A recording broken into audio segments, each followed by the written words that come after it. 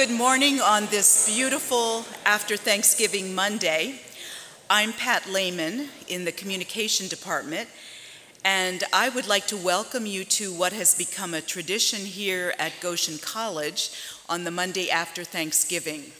We have a best of the semester speech convo, and a number of students who've been either invited by their prof or who have been voted in by their peers in an oral comm class present speeches. If you enjoy listening to speeches, you'll want to be sure to put February 14, 2012 on your calendar. That is the evening of the annual speech contest, the C. Henry Smith Peace Contest here at Goshen College. That occurs in Humble Center, and you'll be able to hear additional speeches at that time. Our speakers this morning are first year Abe Deaton. She is a psychology and communication major. She'll be presenting her speech on Facebook addiction. Second will be senior math and physics major Abe Pauls, who will speak on culture and numbers. Then first year physics major Nick Schwartz will speak on why you should read a bill before you critique it. Fourth will be second year sociology and Bible and religion major Leanna Teodosio, speaking on barefoot running. And our final speaker today will be first year PR major Gretchen Geyer, who will speak on taking advantage of it while you have it. Would you welcome our speakers this morning?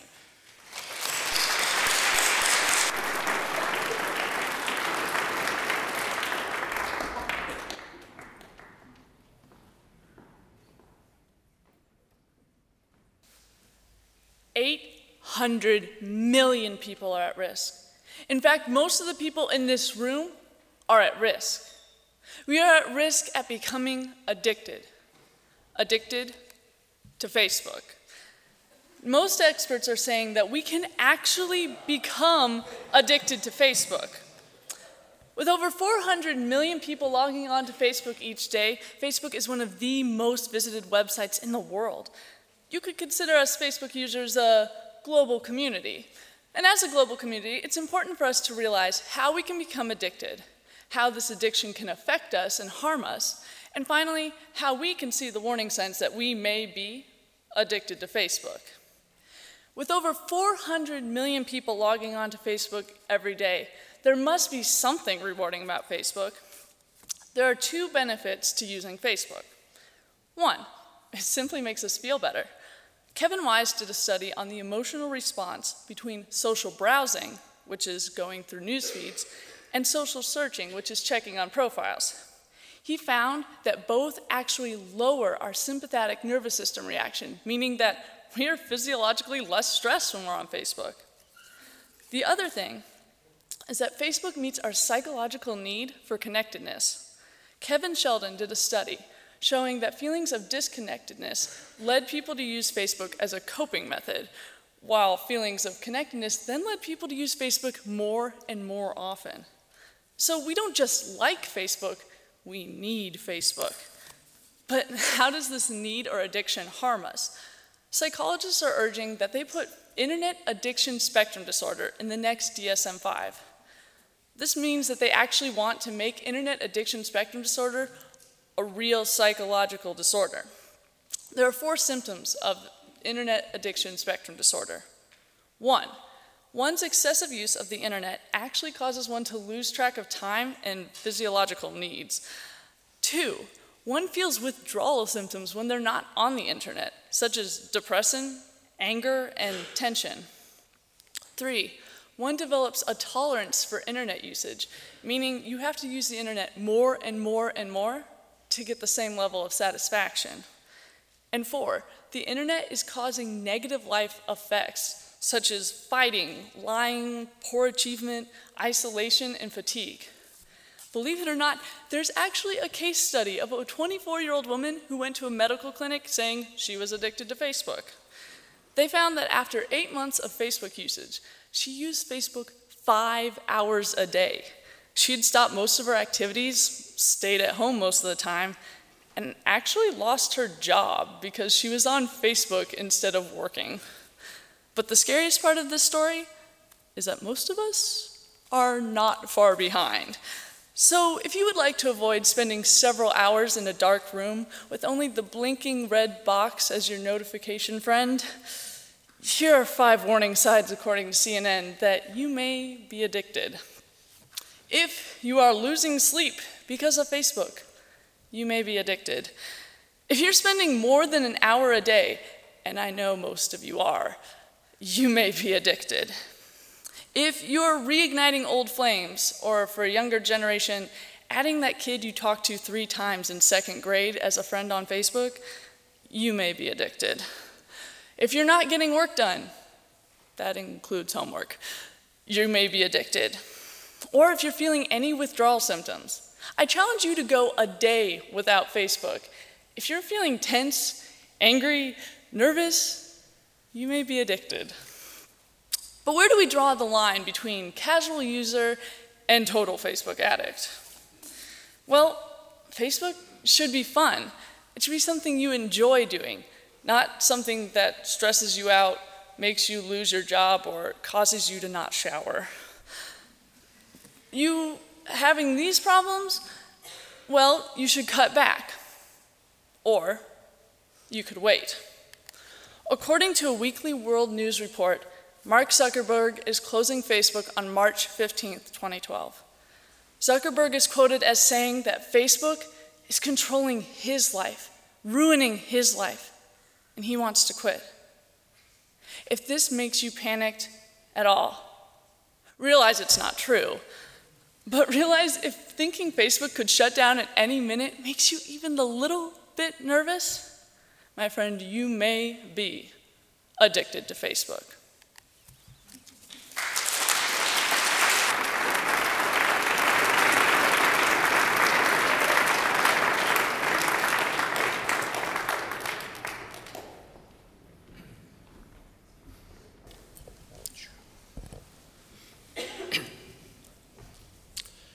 Imagine trying to talk about the temperature of the air, the size of that screen, or the age of your mother, all without the use of numbers. We often assume that numbers and mathematics forms a type of universal language, something that transcends all cultures and nationalities.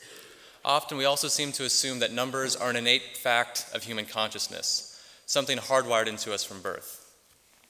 However, research is beginning to show that this is not the case, and that instead, numbers and mathematics are a linguistic and cultural tool we construct in order to understand the world around us. Let me begin with a test. Here are 2 groups of ducks. What's the difference between the 2? Well, for us, the answer to this question is blatantly obvious. For the people of the Pariah tribe and the Brazilian Amazon, this question is literally beyond comprehension. MIT researchers who visited the tribe found that they only have 3 words for numbers: 0, 1, and 2. And even these numbers lack any consistent or definite definition. Further tests such as this one indicate that not only do they lack the words for numbers, but they fundamentally lack the concept of numbers. To them, these 2 images are indistinguishable. Similarly, the nearby Mundukuru tribe has words only up to 5 and demonstrates a similar inability to perceive numbers. Researchers believe that the simple day-to-day lifestyle of someone living in a tribal environment never necessitated the development of a numerical system, so they never created one. Similar behavior has also been seen in a small group of the deaf in Nicaragua. Because they were never taught sign language from an early age, they were forced to create their own system of communication from scratch.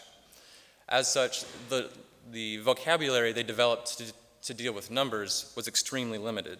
And like the Pariah and the Mundukuru, they similarly show a disability to perceive quantity and number. And most surprisingly, the same behavior has been shown to exist in everyone as infants.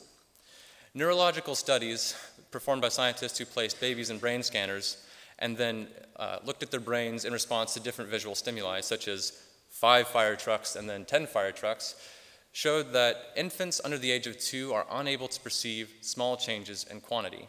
As an example, a baby could perceive a change from 10 to 100 or 6 to 17, but they wouldn't be able to tell a difference from 13 to 15 or 5 to 6. What this seems to show is that from an early age, we are not hardwired to think in terms of the integers, 0, 1, 2, 3, and so on. That's a foreign concept. It's only after years of conditioning and training that we are able to construct the concept of integers in our head. We're more prone to think in terms of a less exact but more intuitive system that resembles the logarithmic scale. Rather than think of numbers as an absolute, they are instead a language, something we construct and develop over time to deal with new concepts. In the same way that we develop new words to deal with new technologies like Googled or Skyping, we also develop new words in mathematics. Some examples may include 0, which didn't exist until about the second millennium BC, the concept of -1, which wasn't invented until about the year 0, and most recently the concept of I, or imaginary numbers, was not invented until about the 17th century. All of these now are crucial and fundamental in how we perceive mathematics. All these examples have fundamentally changed how we perceive the world of numbers, and now today it is impossible to do something as simple as talk about the temperature outside on a cold day without using such concepts as 0 and -1. What this all seems to show is that how our language and mathematics are structured not only affects how we communicate our ideas with others, but it also has a very deep and very real impact on how we think and see the world. Thank you.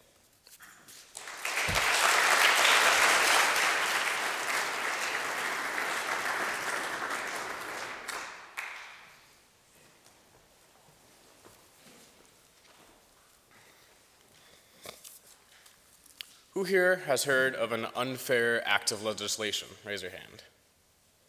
Come on, there's more than that. All right. Now keep your hand raised if you heard about that act from what others told you, whether it be like a newspaper or the TV or a teacher or anything like that. Now, who here has actually read that bill for themselves?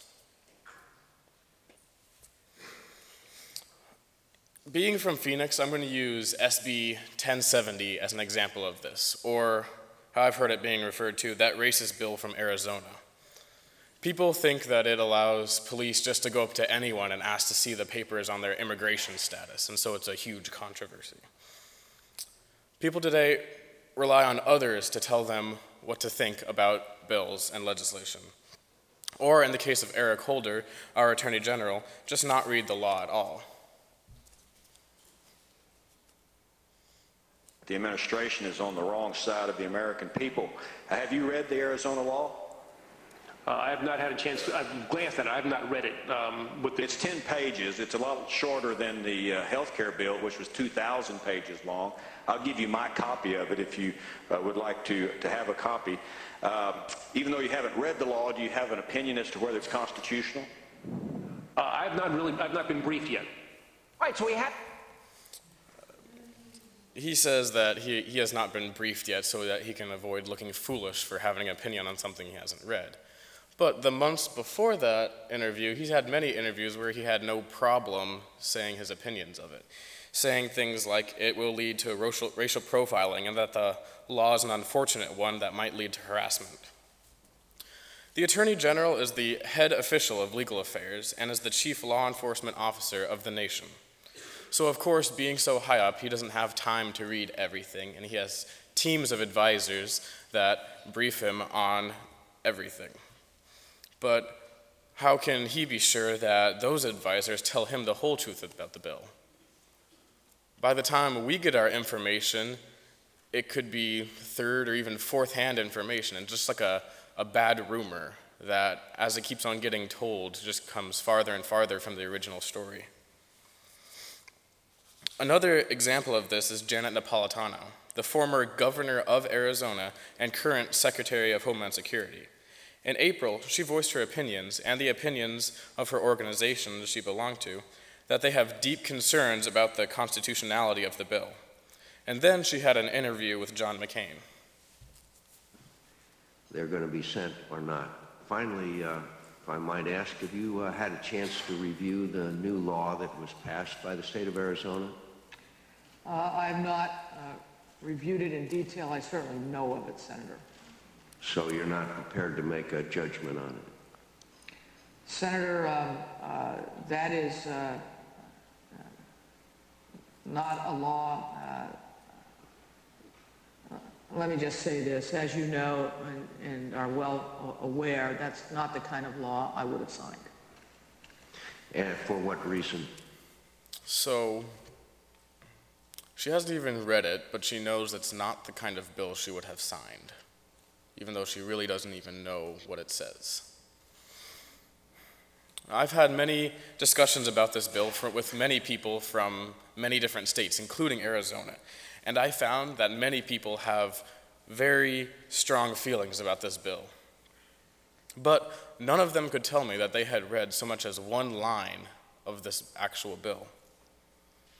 And all this being said, I want to make it abundantly clear that I'm not trying to persuade anyone to be in favor of this bill or against this bill.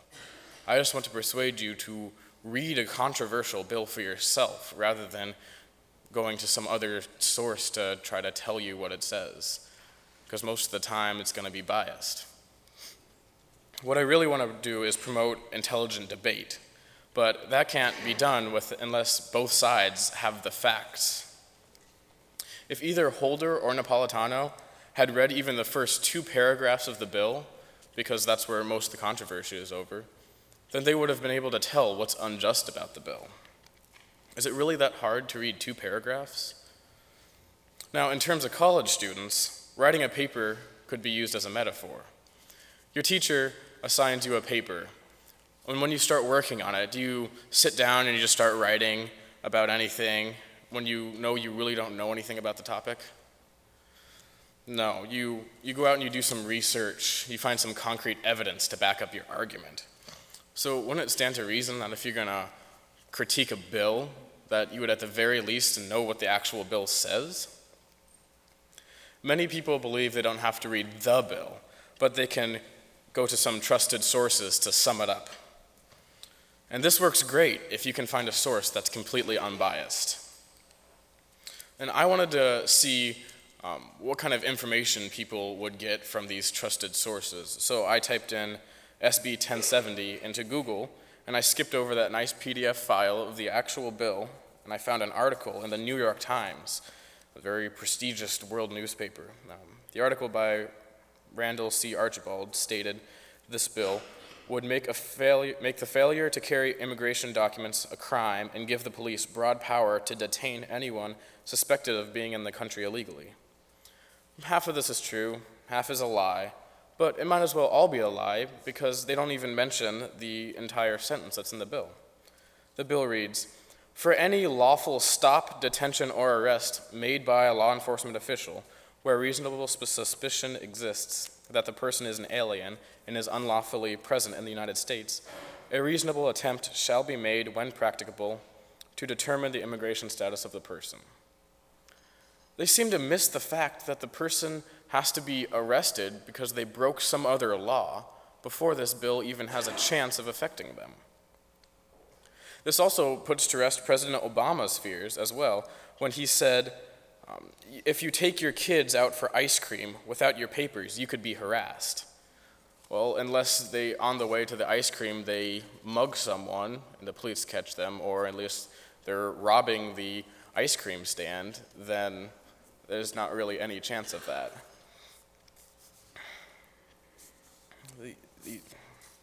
Also from Fast Facts on Arizona's immigration crackdown, they insist, legal experts maintain that the law will result in racial profiling, as it does not prohibit police officers from relying on race or ethnicity in deciding who to investigate. And this is the sentence that they were referring to. A law enforcement official or agency of the state or a county, city, town, or other political subdivision of the state may not consider race, color, or national origin in implementing the requirements of this subsection. These legal experts haven't even read the second paragraph of the bill. An article in Los Angeles Times by Michael Muskell is titled, "Poll Finds Just 13% of People Approve of Congress." And there are many more articles and Gallup polls taken about the approval of Congress, and they're all generally very low, somewhere around 20% approval, meaning that somewhere around 80% of the nation doesn't like what Congress is doing. But term after the term, the same people are being reelected.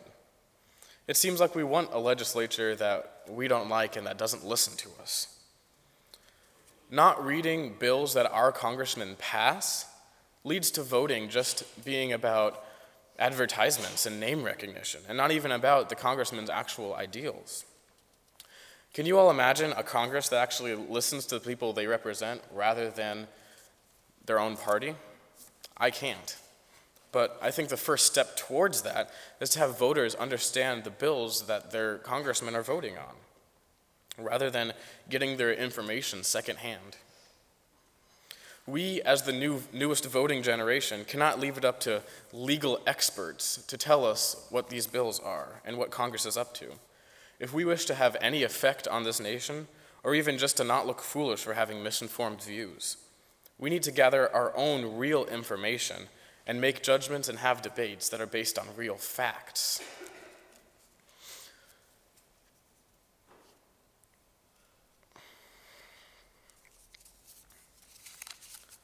So, next time you're talking with someone and they have some strong views about a piece of legislation, then ask them if they have actually read any of the bill themselves, and encourage them that before they make criticisms to at least know the facts behind what they're critiquing. Thank you.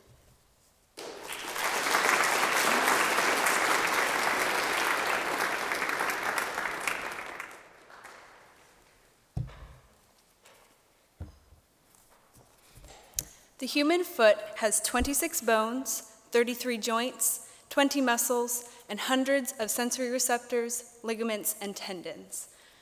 The purpose of my speech today is to inform you about a rediscovered running technology, your bare feet. I'll cover in my speech a brief background of the barefoot running movement, the form that is adopted while barefoot running, and a little bit about barefoot running shoes or minimalist shoes. So I'll start with talking about the movement. The buzz began to be picked up in the media around 2004, and it mostly centered around the controversy of people running barefoot, and is it good for you? How much cushion is too much, not enough? And so there's still a lot of controversy in the news, and it was thought that it was just going to start as a fad and it would fizzle out. And while there are a relatively small sect of barefoot runners today, this movement has been gaining momentum over the past several years. I myself am a barefoot runner. I just started running barefoot this fall after researching for about a year, the pros, the cons, reading into the controversy, and I love it. So secondly, I'll talk to you a little bit about the barefoot running form. It's not just about what you wear on your feet, or the lack thereof for that matter. It's about the biomechanics. Christopher McDougall is an author, and he's kind of the head behind this barefoot running movement, and he's written some barefoot running books.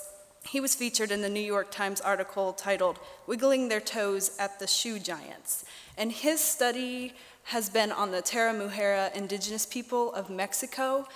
He was fascinated at their ability to run over 100 miles at one time, completely barefoot over really rugged terrain. And they also sometimes just wear these really thin-soled sandals called huaraches, made out of like a tire. They cut out of a tire and use a leather strap.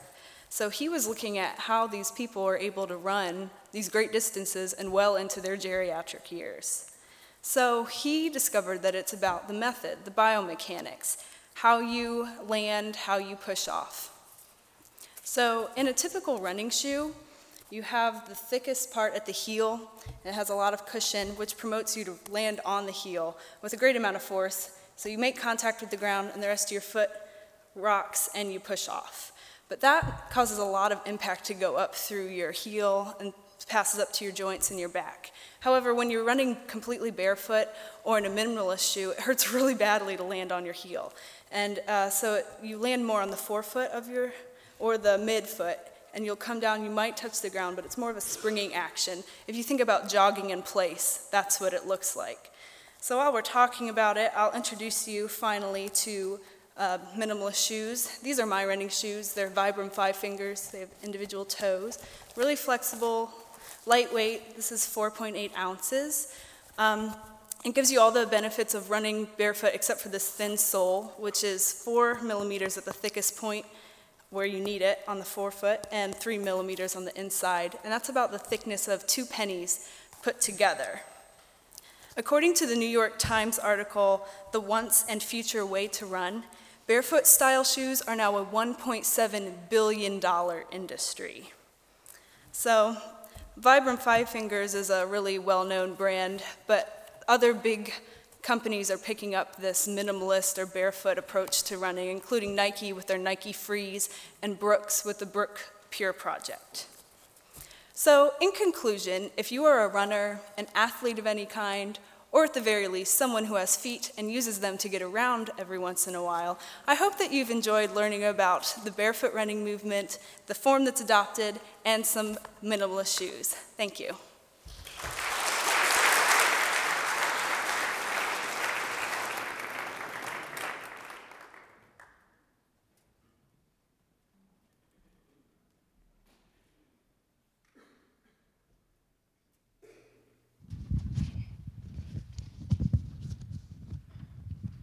Did you know that Americans use 70 million plastic water bottles every day?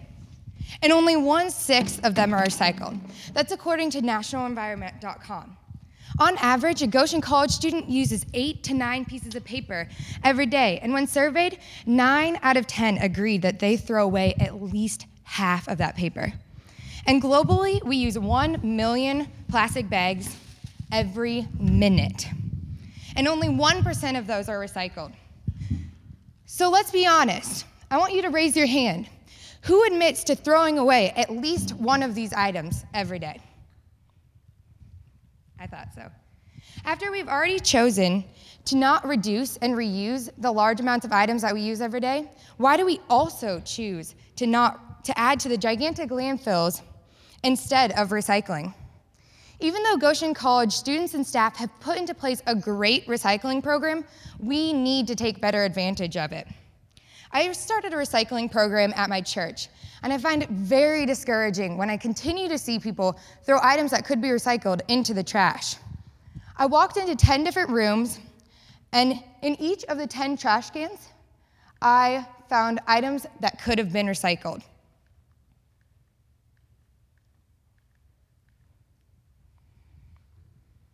We need to take action. I agree fully with the quote from the great singer Sam Cooke. It's been a long time coming, but I know a change will come. Even when I was writing this speech, I was actually working at the rec center, and a coach came up to me with 3 large cardboard boxes in their hand, and they asked me if there's a large trash can around that they could throw them away in. I was so discouraged, but I told her that I would just take them and I would recycle them back in our dorm, and that's just what I did. If we pave the way as an eco-conscious student body, we are sure to make a difference in the lives of many different people. While here at Goshen College, we should take advantage of the recycling program that's in place. We'll contribute to the healthiness of our environment, as well as aid in building cool new products, all while building a lifelong habit to recycle. Many people are aware of the large amounts of CO2 that are released into the atmosphere when trash is burned or decomposes in a landfill. The carbon dioxide breaks down the ozone layer, which allows harmful rays from the sun to penetrate our Earth. Quite obviously, the less we recycle, the more that ends up in these landfills. But what people often don't know is that biodegradable products, which are typically seen as green products, also release a very harmful greenhouse gas. Wayne Perry of Live Science said that because biodegradable products decompose at such a rapid rate, they release a large amount of the greenhouse gas methane. Methane stays in the air for a much shorter time than CO2, but it traps the heat at 21 times the rate that CO2 does, warming our environment, which is becoming increasingly dangerous. Though we think we might be going green by using these biodegradable products, really, the best solution would be to recycle.